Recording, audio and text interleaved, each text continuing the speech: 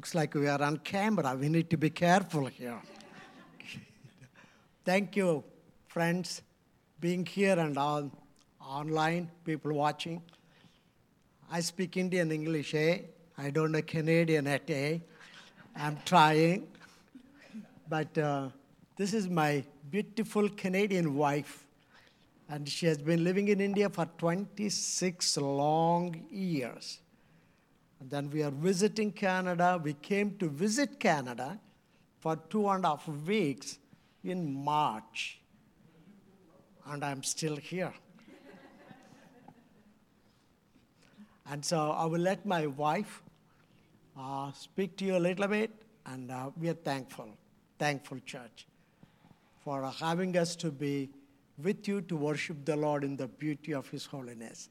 And we are here not just as a speakers, we are here to worship with you, the only one true and living God. And so we are honored to be here. And take off, babe. Take off. That's a Canadian saying. But he doesn't know. Am I on? I'm not on. You may have to press your button. I did. And the battery showed up, and I'll keep talking because maybe. Then I'll just use this. Yeah. Good. Okay. Can you hold this? Oh, yeah. Let me get it out of my pocket. Mm-hmm. Trying to hide it in my pocket. Oh, there you go. Okay, am I on now? Yeah, you. Okay, yeah, please. It's not so. Yes, thank you. He knows. All right, well, good morning. Good to be with you. And I'm Monica, his wife, German-Canadian. Oh, my wife, from by the Manitoba. way.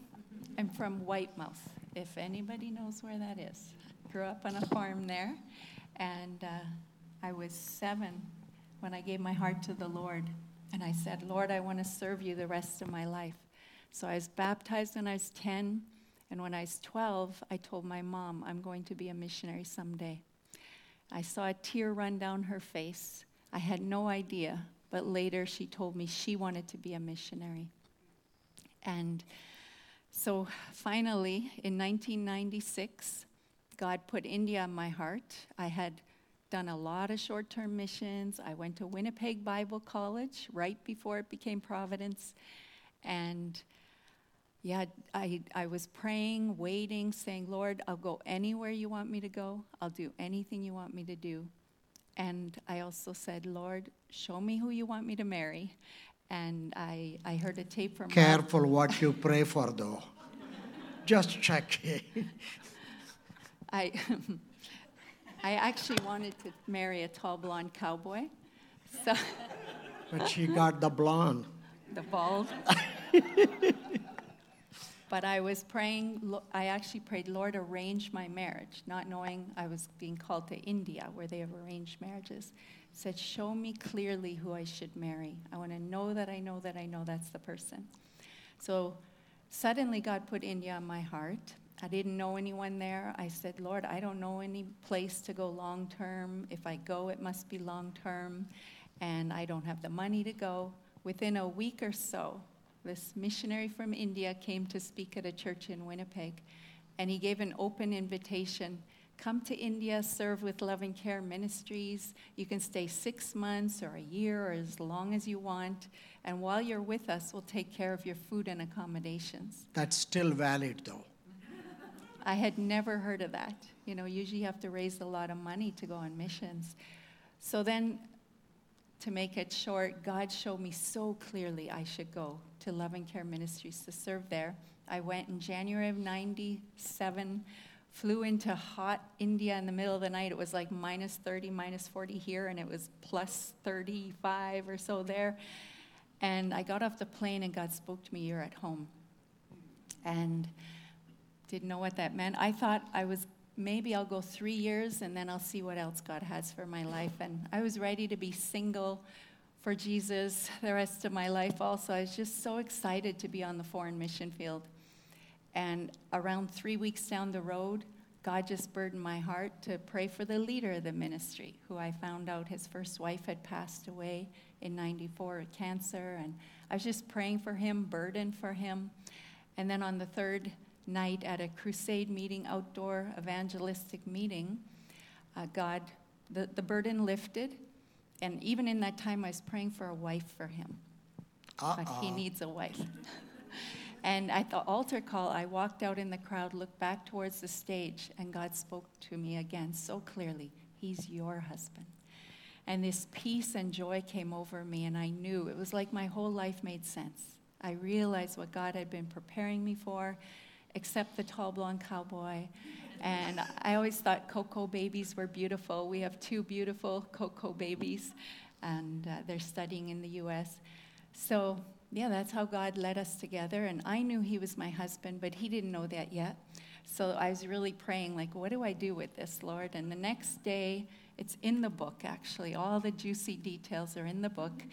God set us up. We were, like, alone on the side of the road by a hut in the middle of nowhere, had a flat tire. And I knew God wanted me to tell him that. So I said, I need to tell you something. Last night, God spoke to me and said, you're my husband. She did.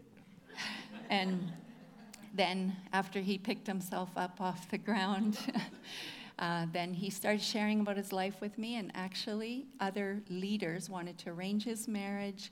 And he said, no, I don't want to be married again. I was alone for Jesus the rest of my life.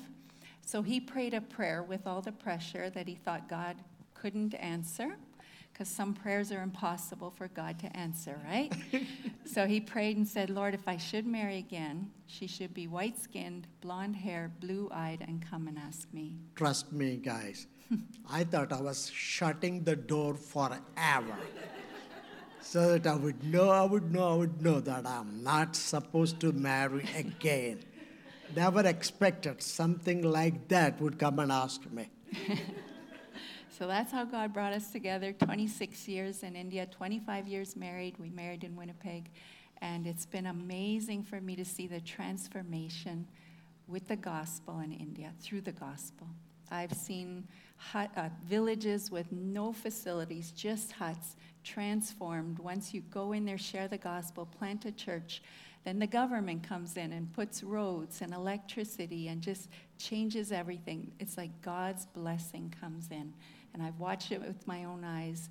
And we're in India, but we have bases in Germany and Switzerland, Romania, in U.S., Vermont, here in Winnipeg. And just watching God change nations, change people, communities, cities, nations. It's been incredible to watch that, to be a part of it, and God is moving. And so we have some pictures that I have to look behind to see, to share, but... Before she talks about the pictures, I would like you to know. Your yeah, picture. I know. I would like you to know. This farm girl from this white mouth here, who never flew before, has gone through 5 continents. And I was looking at the flags. Mm-hmm. And of all the flags, more than 50 nations of those flags, we traveled by God's grace. Or just looking at that, counting them, there are around 20 of them, and over 11 nations of those flags. By God's grace, we went there. And so thank you for sending this girl to India to be with me. And that's actually, my wife told me, sometimes it's better to obey wives, right? Husbands, you better learn. I mean, sometimes, I said sometimes though. Bible says wives obey your husbands, but sometimes it works good. And she told me when we were sitting there, can you share about India? Normally she shares it. And she said, I will share about Europe. I said, okay, you are white, you fit to do that, but I'm brown, I will share about India. That picture, I'm one of the 5 children. Can I sit down? And, oh yeah, I'm one of the 5, and that was my palace. And 5 children, Mama and Papa, and that was 1 room, small hut. And we used to live in that house. We have no beds as growing up. We all sleep on the floor. It's wet floor. When it rains, it also used to rain inside the house, which would make you cannot even sleep on the floor because that was dirt floor and it was all wet. And during that time, we used to have a special guest because there was so heavy rains outside, some frogs and snakes and cats and rats, and they are everywhere. So, but it's amazing, I've gone through that and grew up with no food 2-3 days in a week. That's normal. And many of you may know that the caste system in India, according to the caste system, is actually a part of the Hindu religion. And we are called as untouchables. That word literally means people never used to touch us when I was growing up. It's now a little better, but it is still practiced. Untouchability is illegal, but widely practiced everywhere. Caste system is legal. Everywhere in the school and everything, you have to write your caste. And so I was born as an untouchable, brought up as, they also called them Dalits. You might have heard that term. It was a difficult life. You don't feel loved and accepted. So next picture, please. When I was 10 years old, I was walking to school. The reason I could be able to go to the school, there is a school by the side of our community. All the untouchables, we live in our own communities. We were not allowed to live with everybody. So there were high caste people by our untouchable community. They have a school that was a government school, but we were not allowed to go to those schools. And thank you, Canadians. Can you go back, maybe? The help. You're good. You're doing good. Auntie will help you. So when we are getting the right picture, I'll share. So Canadians, Dankeschön. When I say thank you, I feel it's a little lighter. In Germany, they say Dankeschön, which is look like more stronger. And the Canadian missionaries came to our area, the Baptist missionaries, and they concentrated on two things. Number one, education. Number two, health. Health and education was their main thing. And he is Reverend McNally. And he was in India for 14 years. He was in India from 1960 to 1974. Actually, a week and a half ago, he went to be with the Lord when he was 88. And so that man, they actually started a school in my village.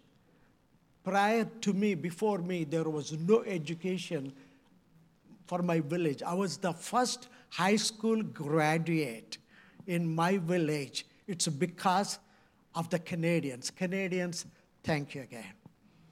If there is one country of the whole world after my own country, India, that I love, respect, I'm in debt, is this country, the great Canada, that sacrificed your people to come to us. Many of them did not come back to Canada because we have their tombs there. But this man with his wife and children, they were going in a Jeep. And I wish you can even put the tape, babe. The tape that they spoke at his funeral. I really want that, yeah. Go back and see if you can make it. Otherwise, it's okay. And they were actually, we had a privilege of going. We were in Winnipeg. He went to be with the Lord on Wednesday. Not last Wednesday, before last Wednesday. And I get an email from his wife and from his son that Hugh went to be with the Lord. And I was in the middle of giving hot dogs in Winnipeg. On the street, my wife comes to me with that email, and I said, I love to be there. Friday, we heard that. Saturday, we bought the tickets. Sunday morning, I had to preach in a church here in Winnipeg. I preached there, and we drove straight to Winnipeg Airport, and we flew to Halifax.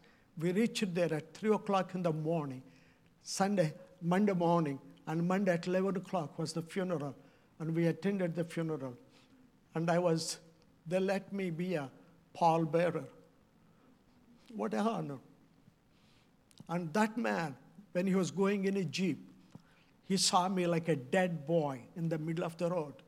Actually, they spoke about that at the funeral. That's why I said, if she can find that, that would be an amazing introduction to me.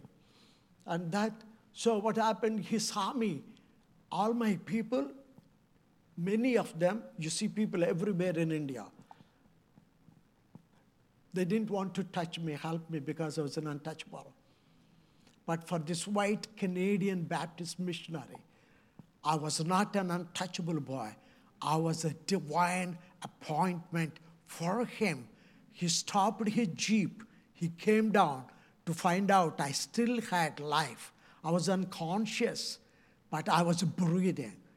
That white man touched me, carried me in his hands, drove me to the hospital, kept me there for a couple of weeks. He took care of everything. I didn't know the story of Good Samaritan then, but now I know. Thank you for being good Samaritans. And before I was born, actually, my dad has an opportunity to hear the name of Jesus first time in his life through another Baptist missionary from Canada. My name means Jesus' foot. Yesu Padam, Jesus' foot. My dad was the only Christian among the 7 untouchable villages. He was also a leader, a Hindu priest for their untouchable community. He was named after the monkey they worship as God. And my dad used to take care of their priestly responsibilities because a high caste Hindu priest never used to come to do the priestly responsibilities because this Hindu temple was located in an untouchable community. So my dad heard the name of Jesus. But thank you, worship team. You sang Bible, you sang the gospel. Absolutely. Thank you for choosing those songs. And Father in heaven opened the heart of my dad. My dad understood what Jesus has done on the cross. He gave his heart to the Lord. Poor daddy did not understand what he has to go through. He was excommunicated by his own untouchable community. He was beaten up. It happened before I was born.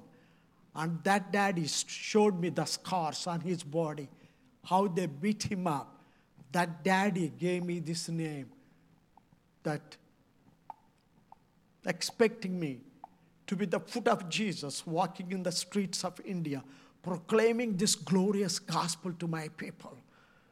But you know what? When you're going through what you go through, no food, no love, all rejection, pain, suffering, that's all I went through as an young child.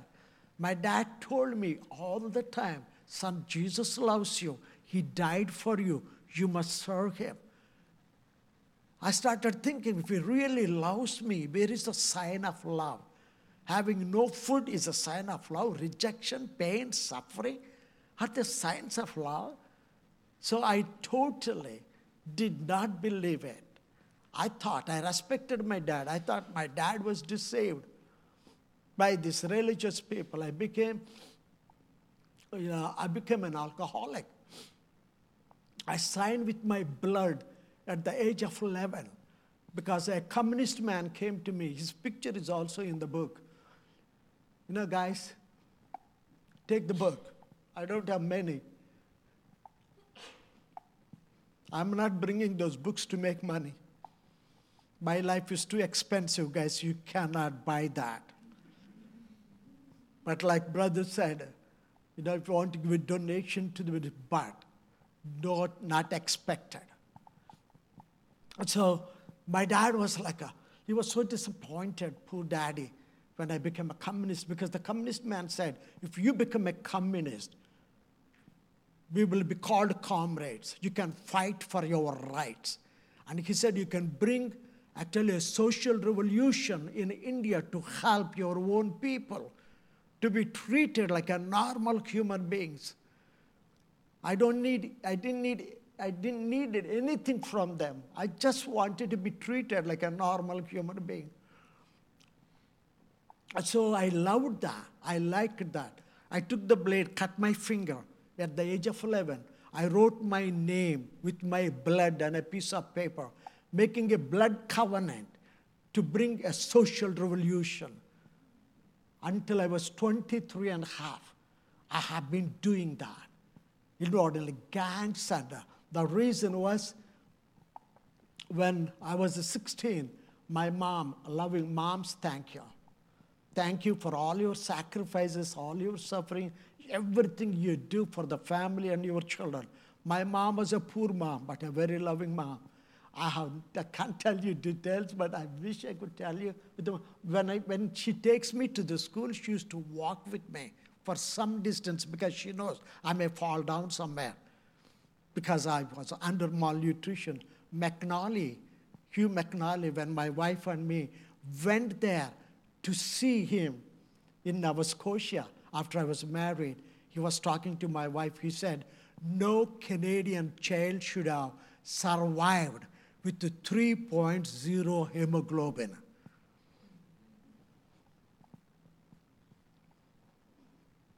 So she would walk with me, and she would watch me until I go into the school. Then the school was over. She will walk a little bit from my house. She meet me in the middle of the way. The first thing she used to do is touch my stomach. Feel my stomach. Moms, you are amazing. You can touch the stomach of your kiddies, and you know the stomach is empty.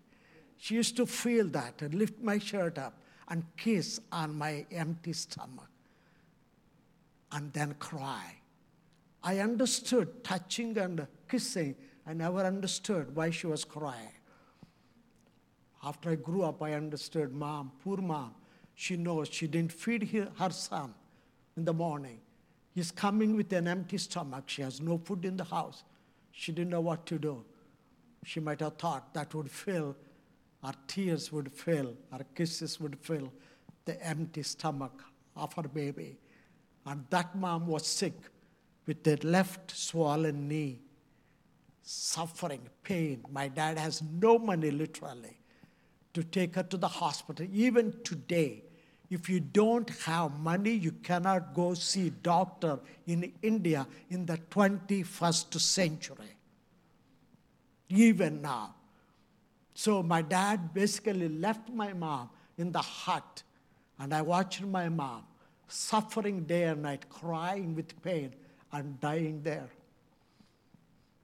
If that's the reason that we should live in this world, I saw no tomorrow, Mama. I couldn't see tomorrow. And I tried to kill myself 2 times. But I know now why God kept me.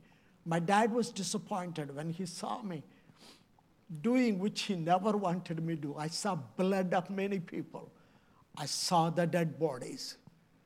I was an angry young man. I thought I was doing right. But when I was 23 and a half, amazingly, the Savior of the universe, the King of kings and the Lord of lords, that Lamb that came to take it away the sins of the whole world, whether you believe or don't believe, this is real. This is true.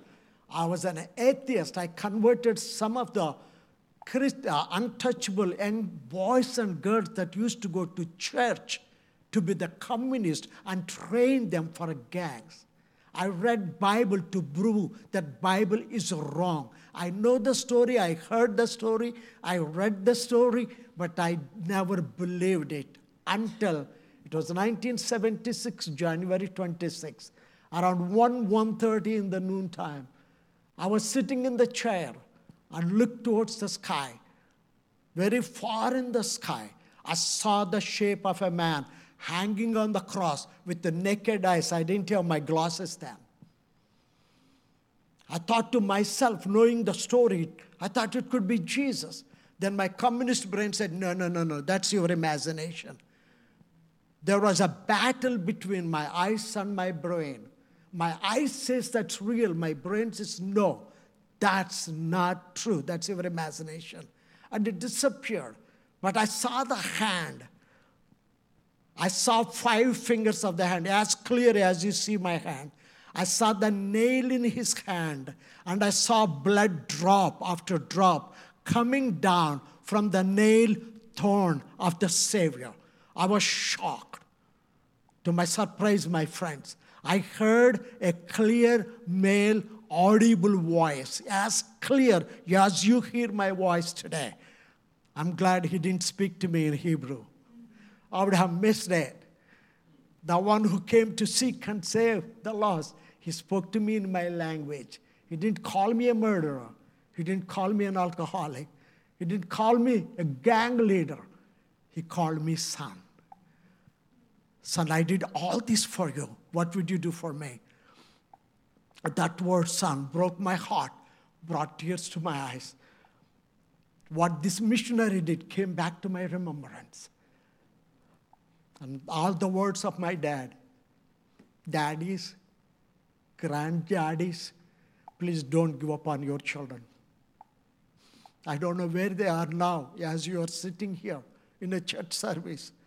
Please don't ever give up on your children and grandchildren. They need you. My dad never gave up on me. All the time he saw me, he said that, son, Jesus loves you. He prayed for me. And that day was an amazing day. To make the long story short, I realized that Jesus is not religion.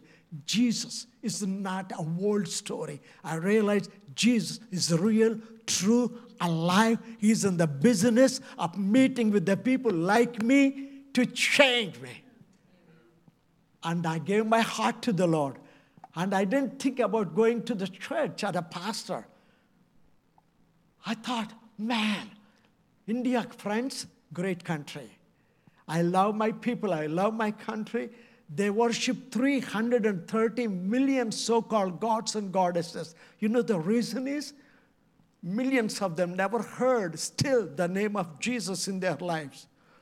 They worship, they even sacrifice their own children. There are a lot of human sacrifices. They do that to please their so-called gods and goddesses. And for me, like when I got up from the church, the first thing was, man, my people need to know this. Because he is real, he speaks. And I went to the street corner, a known communist leader in the city of like now actually 4 to 5 million people. And I went there and started clapping and calling people. I was known to my other activities. And people, you see people everywhere. And I told them, believe in Jesus. Jesus is God. Literally, the people who heard me thought I lost my mind. I'm still crazy for Jesus. I lost my mind. I don't care what people think, but it is real, it is true. If I am here today, it's because of Christ, the Savior, the Lamb that came to take it away, the sins of the whole world. That was the beginning of my walk with the Lord. Next picture, please. And he went with the Lord, and we just got an email yesterday. Yeah. Which one, babe? Whatever you have, I can share on that.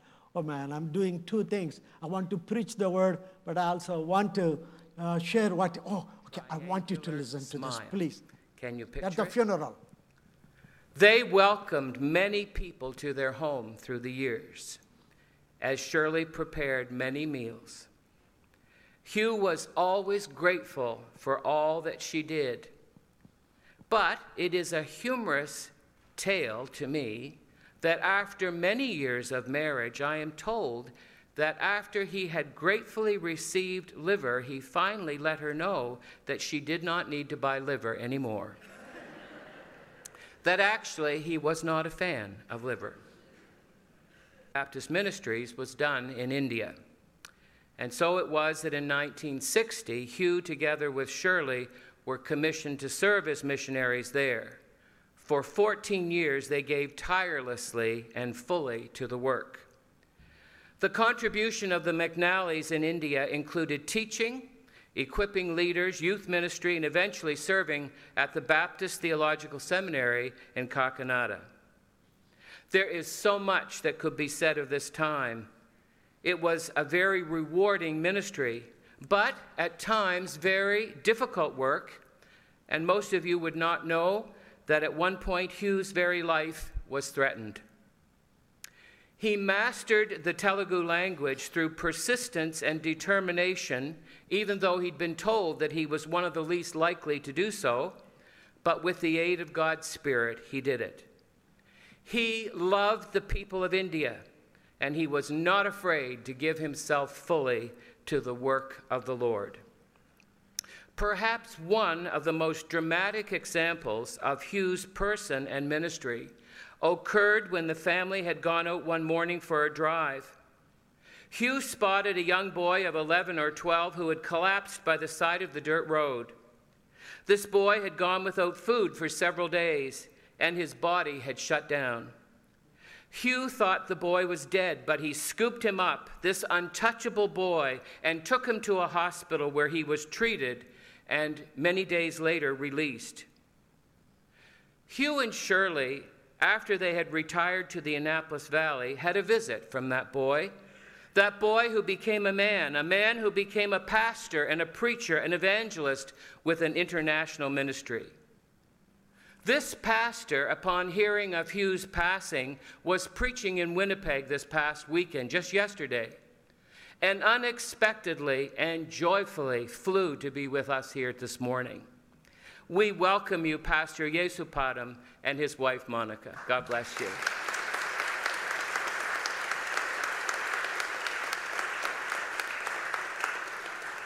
Your presence here today shouts to us of the beauty, the grace, and the contribution of our beloved friend. God bless you. Thank you for being here with us today.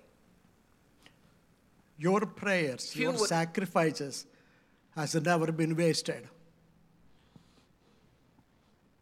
All the sacrifices you made, sending missionary after missionaries to many nations, but especially to our area, was never wasted. It was worth.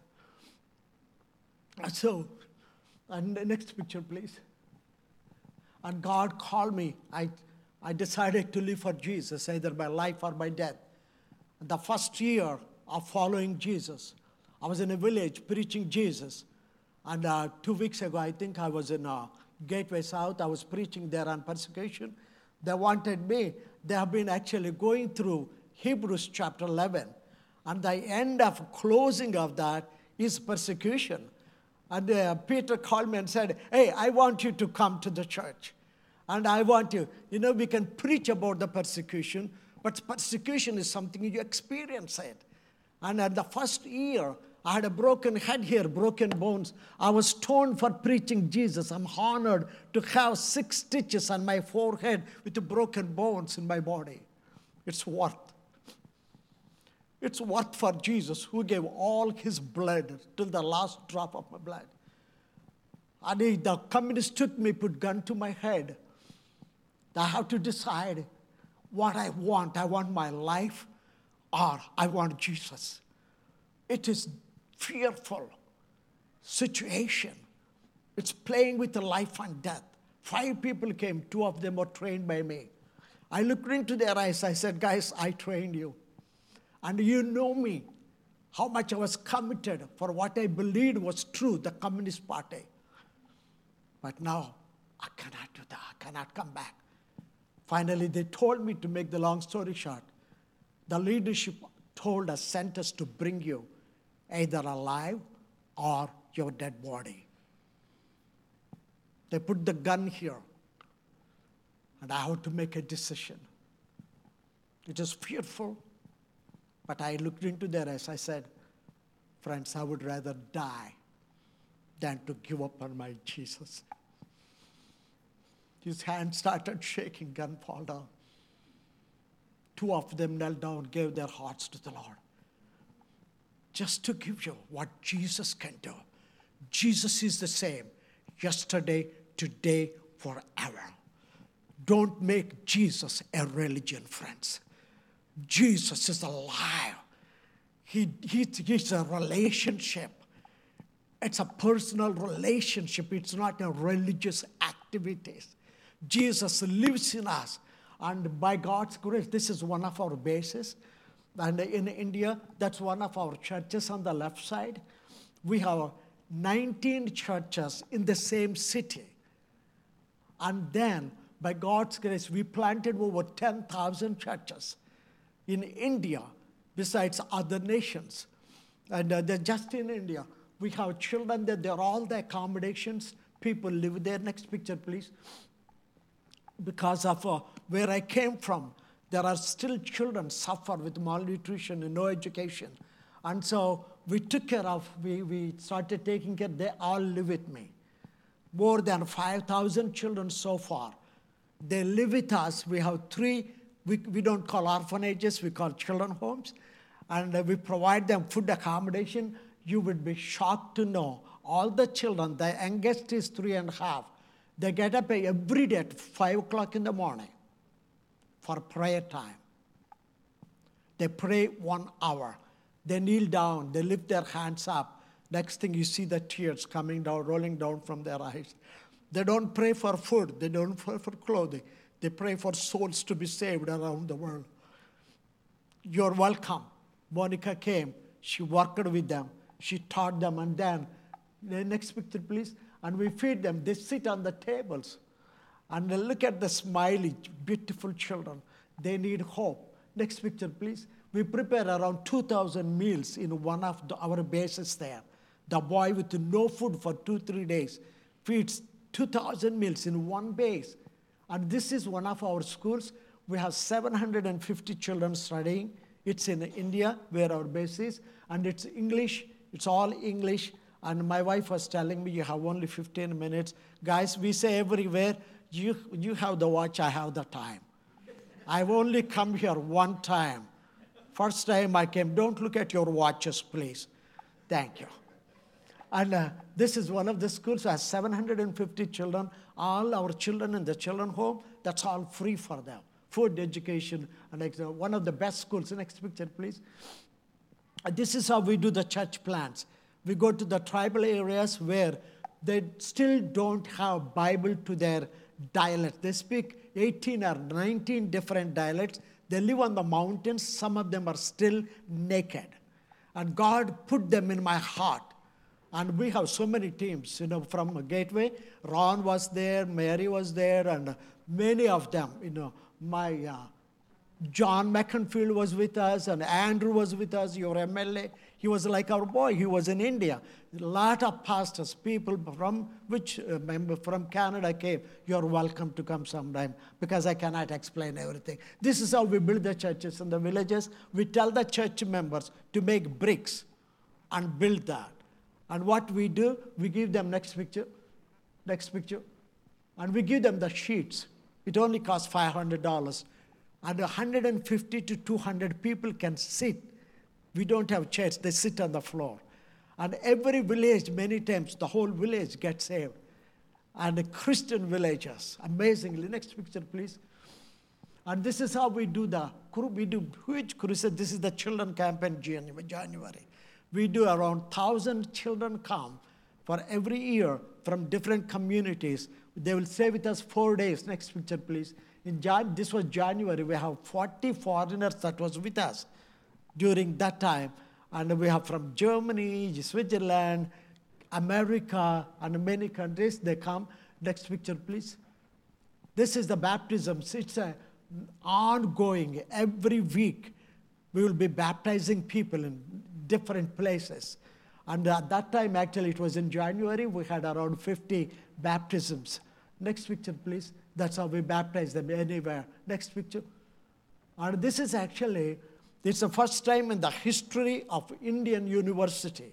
We have 1,115 universities in all over India. And we have one of those universities in my city, which has 155,000 students. When I use the word universities, masters and PhDs. First time I heard in Indian history, an untouchable boy, also an undergraduate, was appointed by the government as a board member of this university that's called Andhra University. And I want you to see, you are the troublemakers, Canadians. It's because you sent the missionaries, you gave us a little education, and because of Jesus, more than that, you gave us Jesus. Because of that, see what Jesus can do. This can be only done through Jesus and Jesus alone. What happened actually, they have over 100 acres of land in the university which has never been used. This is like what do you call that? A forest. And that was used by the students for other things. Many students has been destroyed their lives for drinking, alcohol, sex, and a lot of stuff. And so by God's grace, I bought those machines for different purpose. That's ours, excavator. And the head of the university asked me if I could help them with that. I said, sure. And we cleaned up all. Next picture, please. See, that's how it looks now. All the thousands of children are playing there. Next picture. And then this is actually, see, all that land. Next picture. He is the Prime Minister of India, the Modi. He's our Prime Minister. Actually, he came to our city for a meeting. There are 500,000 people attended his meeting. They were looking around for a place. There was no other place than the place we cleaned by the grace of God for a Prime Minister of India to have his meeting there. Imagine what Jesus can do. What Jesus can do. Next picture, please. And he's the governor of Andhra Pradesh in the middle. And this is me. Can you see that untouchable boy with the suit on? Standing with the governor. And then on the left side is the head of the university, a Hindu man, but respects me, honors me. And so by God's grace, God connected me, next picture, with the highest government officials. That man is number 2 in the politics in the state of Andhra Pradesh, which has actually 60 million people in my state alone. He was a very staunch Hindu. It happened recently. That's why I'm showing them. This is a very anti-Christian. And this man, the university, head of the university, told him, sir, Yespadam sir prayed for me when I was troubling with the evil spirits in the university, in my family. And he said, when he prayed for me, all the evil spirits left us. Sir, would you mind if Yespadam sir pray for you? And his body language, nobody would believe how he humbled himself. I want to tell you, friends, what Jesus can do. I'm not talking about what I'm doing. I'm telling you what Jesus can do through each one of our lives. He is not a respecter of man. What are all he's looking is someone who will be committed and say yes to Jesus, either by life or by death. Jesus can do anything. Next picture, please. This is the mountain. I bought it from the government. Yeah, that never happens.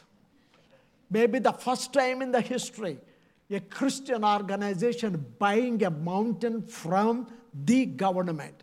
I bought it with a reason. 1997, I was in South Korea. I preached in the largest churches there. God spoke to me one day and said, build a prayer mount for me in India. I'm like, oh, what are you telling me, Lord? I have no mountains there. And to make the long story short, in 1997, I wrote a letter to the government to sell me that mountain. And they took 7.5 years before they decided to sell me. God provided all the money that's needed. We paid totally, and I bought that mountain in 2005. Since then, next picture, I've been praying to do that. That's what I want to do. And on the left side, bottom, is a 100-bed hospital. We train nurses. I already started a hospital to help like my mom. That's a small hospital, but this is a big hospital. We train nurses since 2004. The students come from all over India. It's in English. That nurses that are trained in our nursing school, they can go anywhere around the world.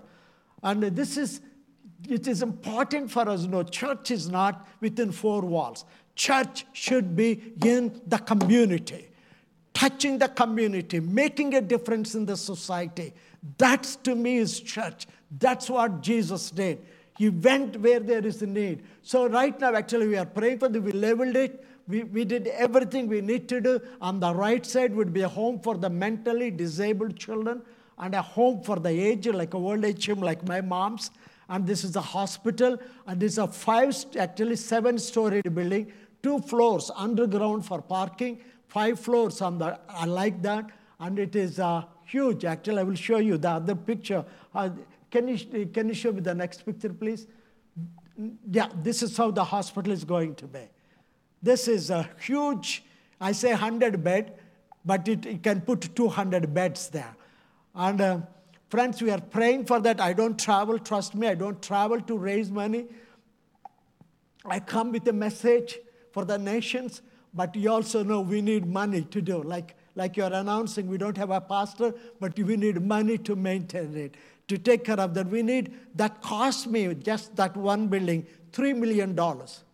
With the $3 million, I can build that huge hospital. It costs you $100 million to do that. Even in the US, my friend said, it costs us $100 million to build that building. But with $3 million, I can build that. We need money. Guys, send me the checks. Don't give me cash. It's too much to carry. We need money. Next picture, please. And we are excavating that next picture. And that's the top of the mountain. That's the prayer mount. That's where I will build 24/7 prayer mount.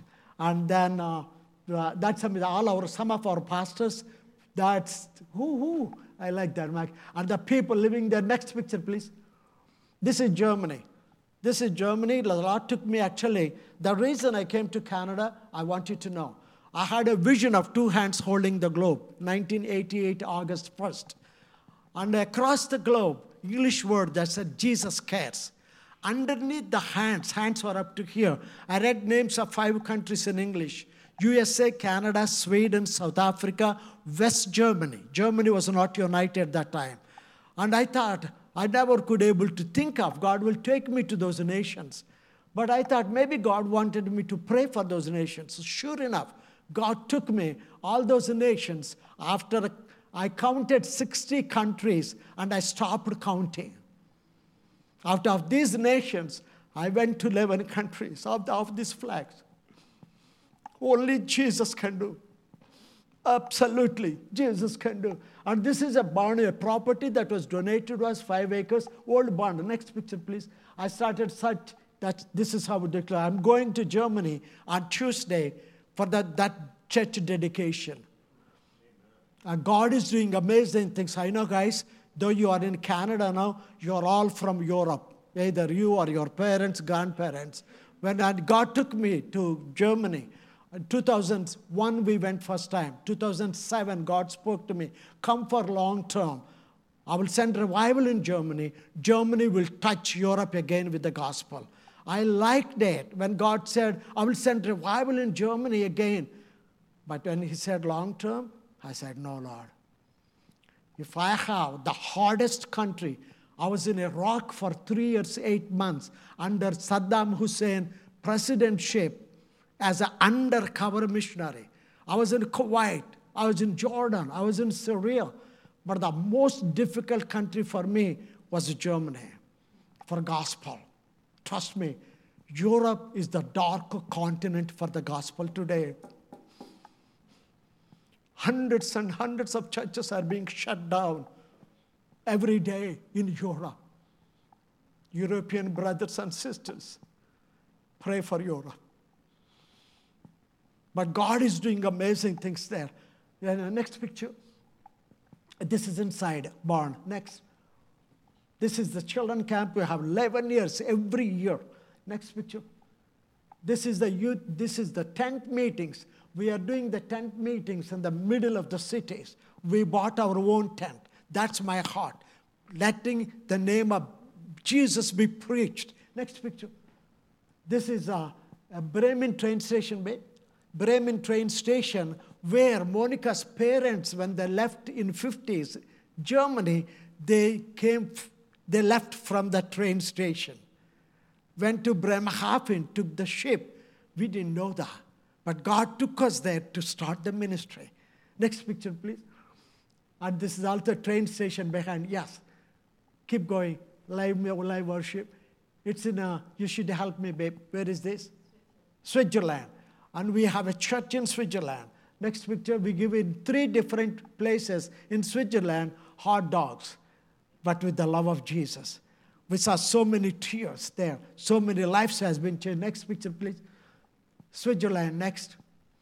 This is the Romanian border of Ukraine. When the war started, thousands and thousands of Ukrainians. I felt like the husbands, to save their wives and children, I think they might have said, you go out of this country. Every day we took care of 2,000 people at the border.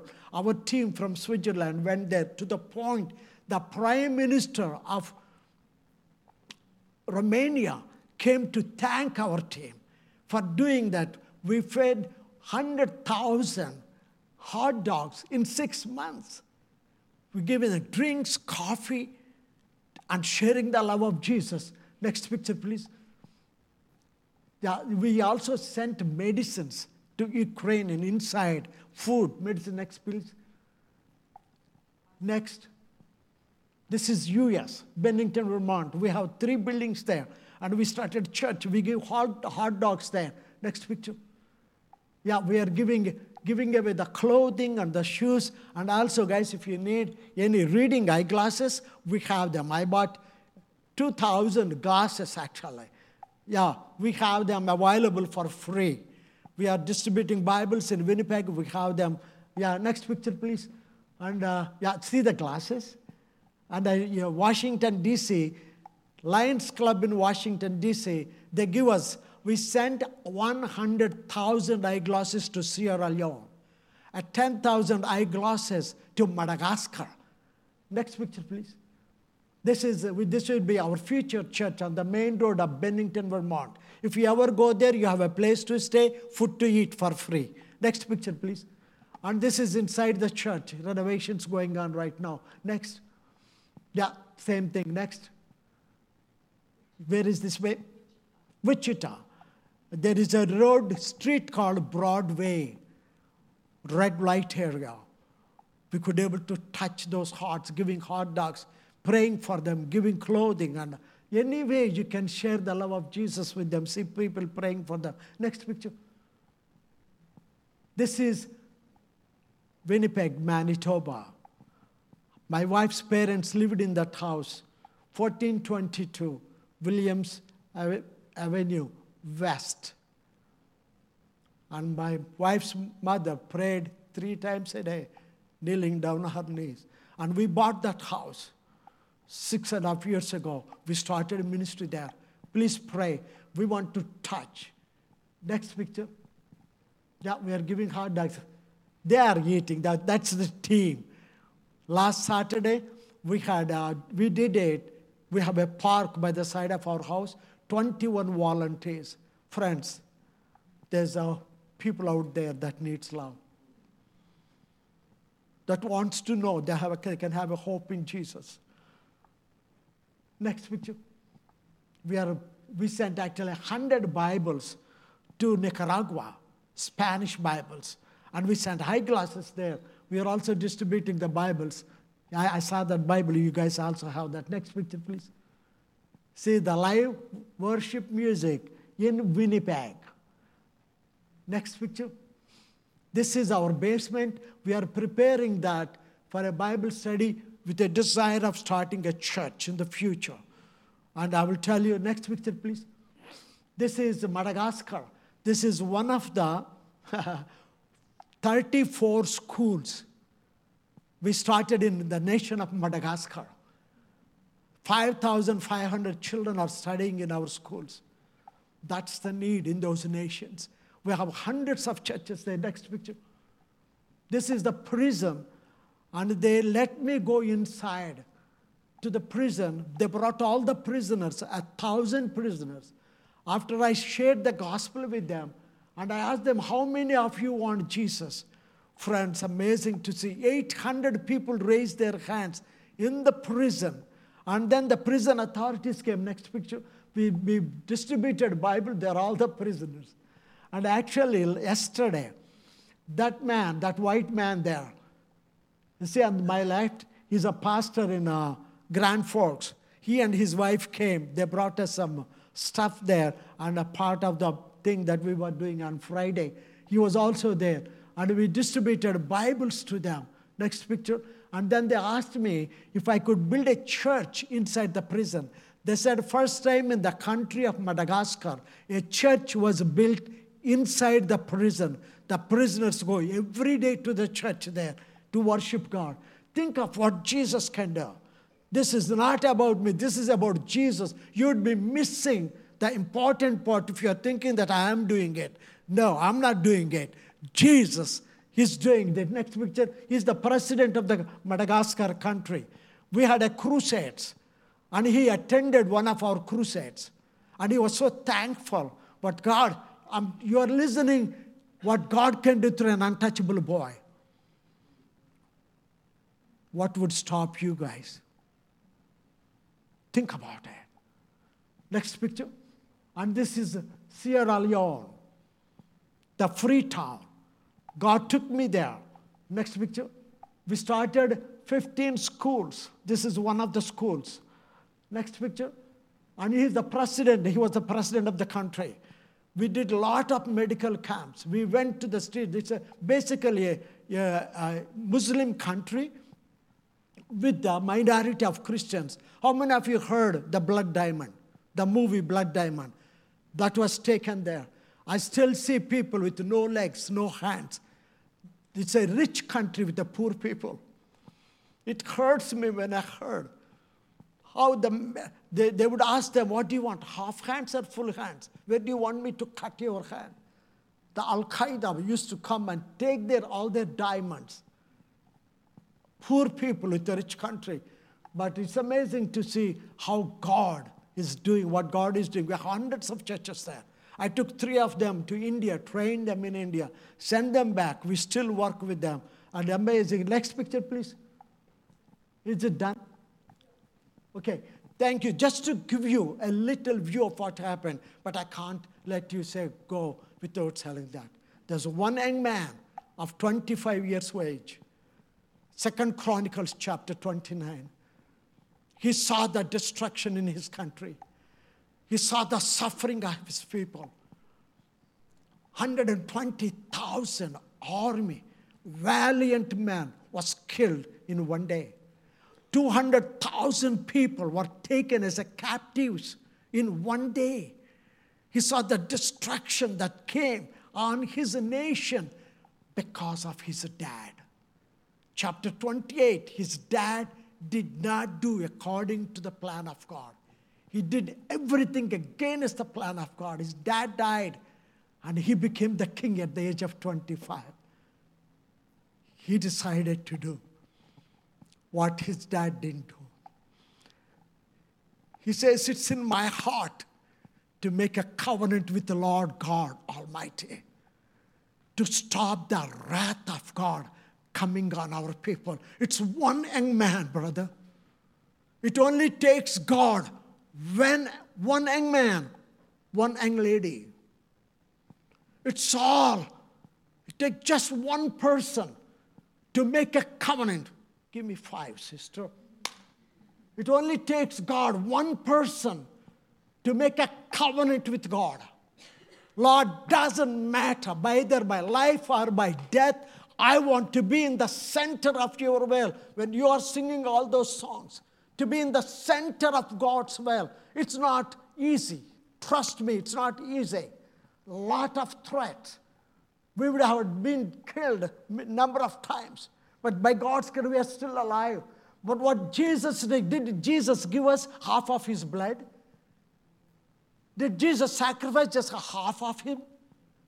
He has given us totally, unconditionally, till the last drop of his blood, so that you and me can be called the children of the Most High God. This young man saw the destruction. He decided to be in the center of God's will. He tells his nation, first thing, it's in my heart to make a covenant with the Lord God of Israel to stop the wrath. I thought, oh man, he must be crazy. God was, yes, angry that time. Lot of destruction. He was willing to stand between his suffering people and the angry God. What happened? Everything turned around. He opened the doors of the temple, which his dad shut it down. His dad started worshiping idols, giving sacrifices, his own children, human sacrifices. A chosen people, God's people, left God, turned their backs, my Bible says. That's what he said. Our fathers has turned their backs against God. Great Canada. God wants to touch your nation again.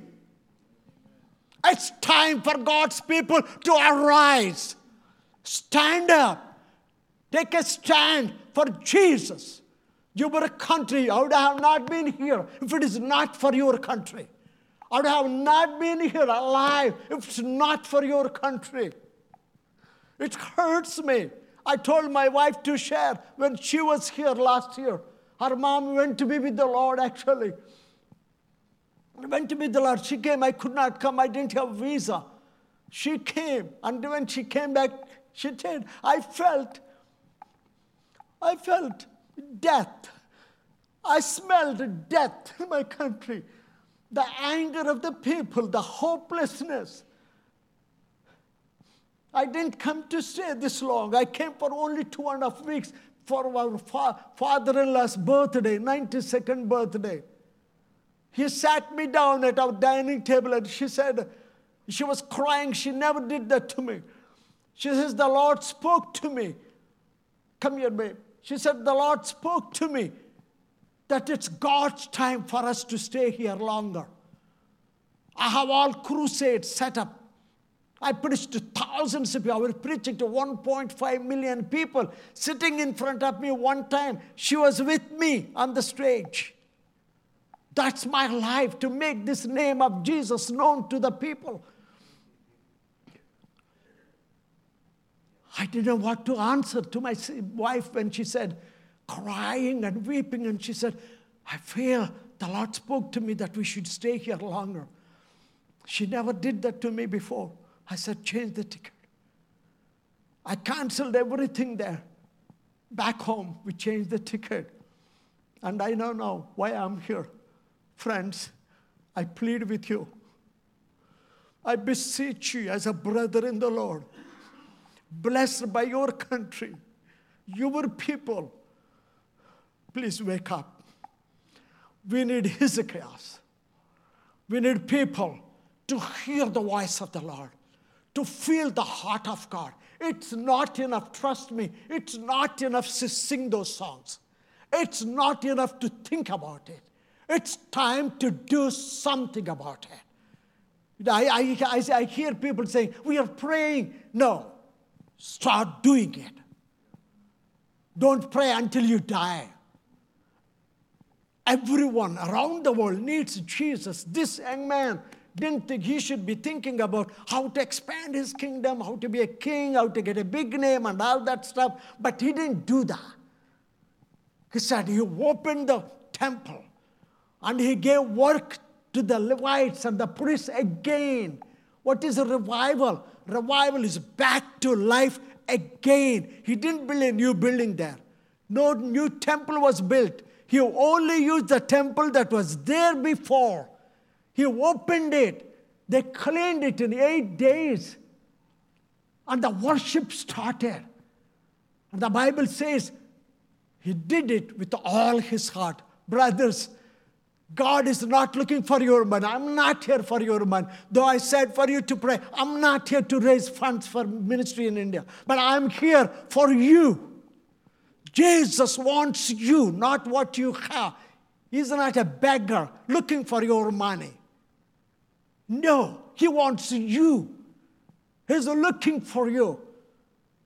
I don't understand. Ron and Mary came to my house in 1422 William Evans. He said, you know what? our pastor left in the church. Would you be willing to preach one Sunday then? Ron was with me in India many times. I said, yes, Ron, I will do that. That's why I'm here. But hearing you singing those songs, I see your heart. I see your passion. It's not enough. You need to step out. You need to move. Move on, brother. Move on, sister. This is the moving day. Move a little closer. Take your stand for Jesus. Move on, brother, move on. We can talk about it. It's time to do it. Doesn't need to be somebody special. Any donkey God can use. Are you willing to be that donkey today? Tied up donkey, never been used. That guy was feeding the donkey, but he didn't know how to use the donkey. But Jesus knows how to use it. Jesus is looking for donkeys, brother. Can I come to you, bro? Can I give you 5?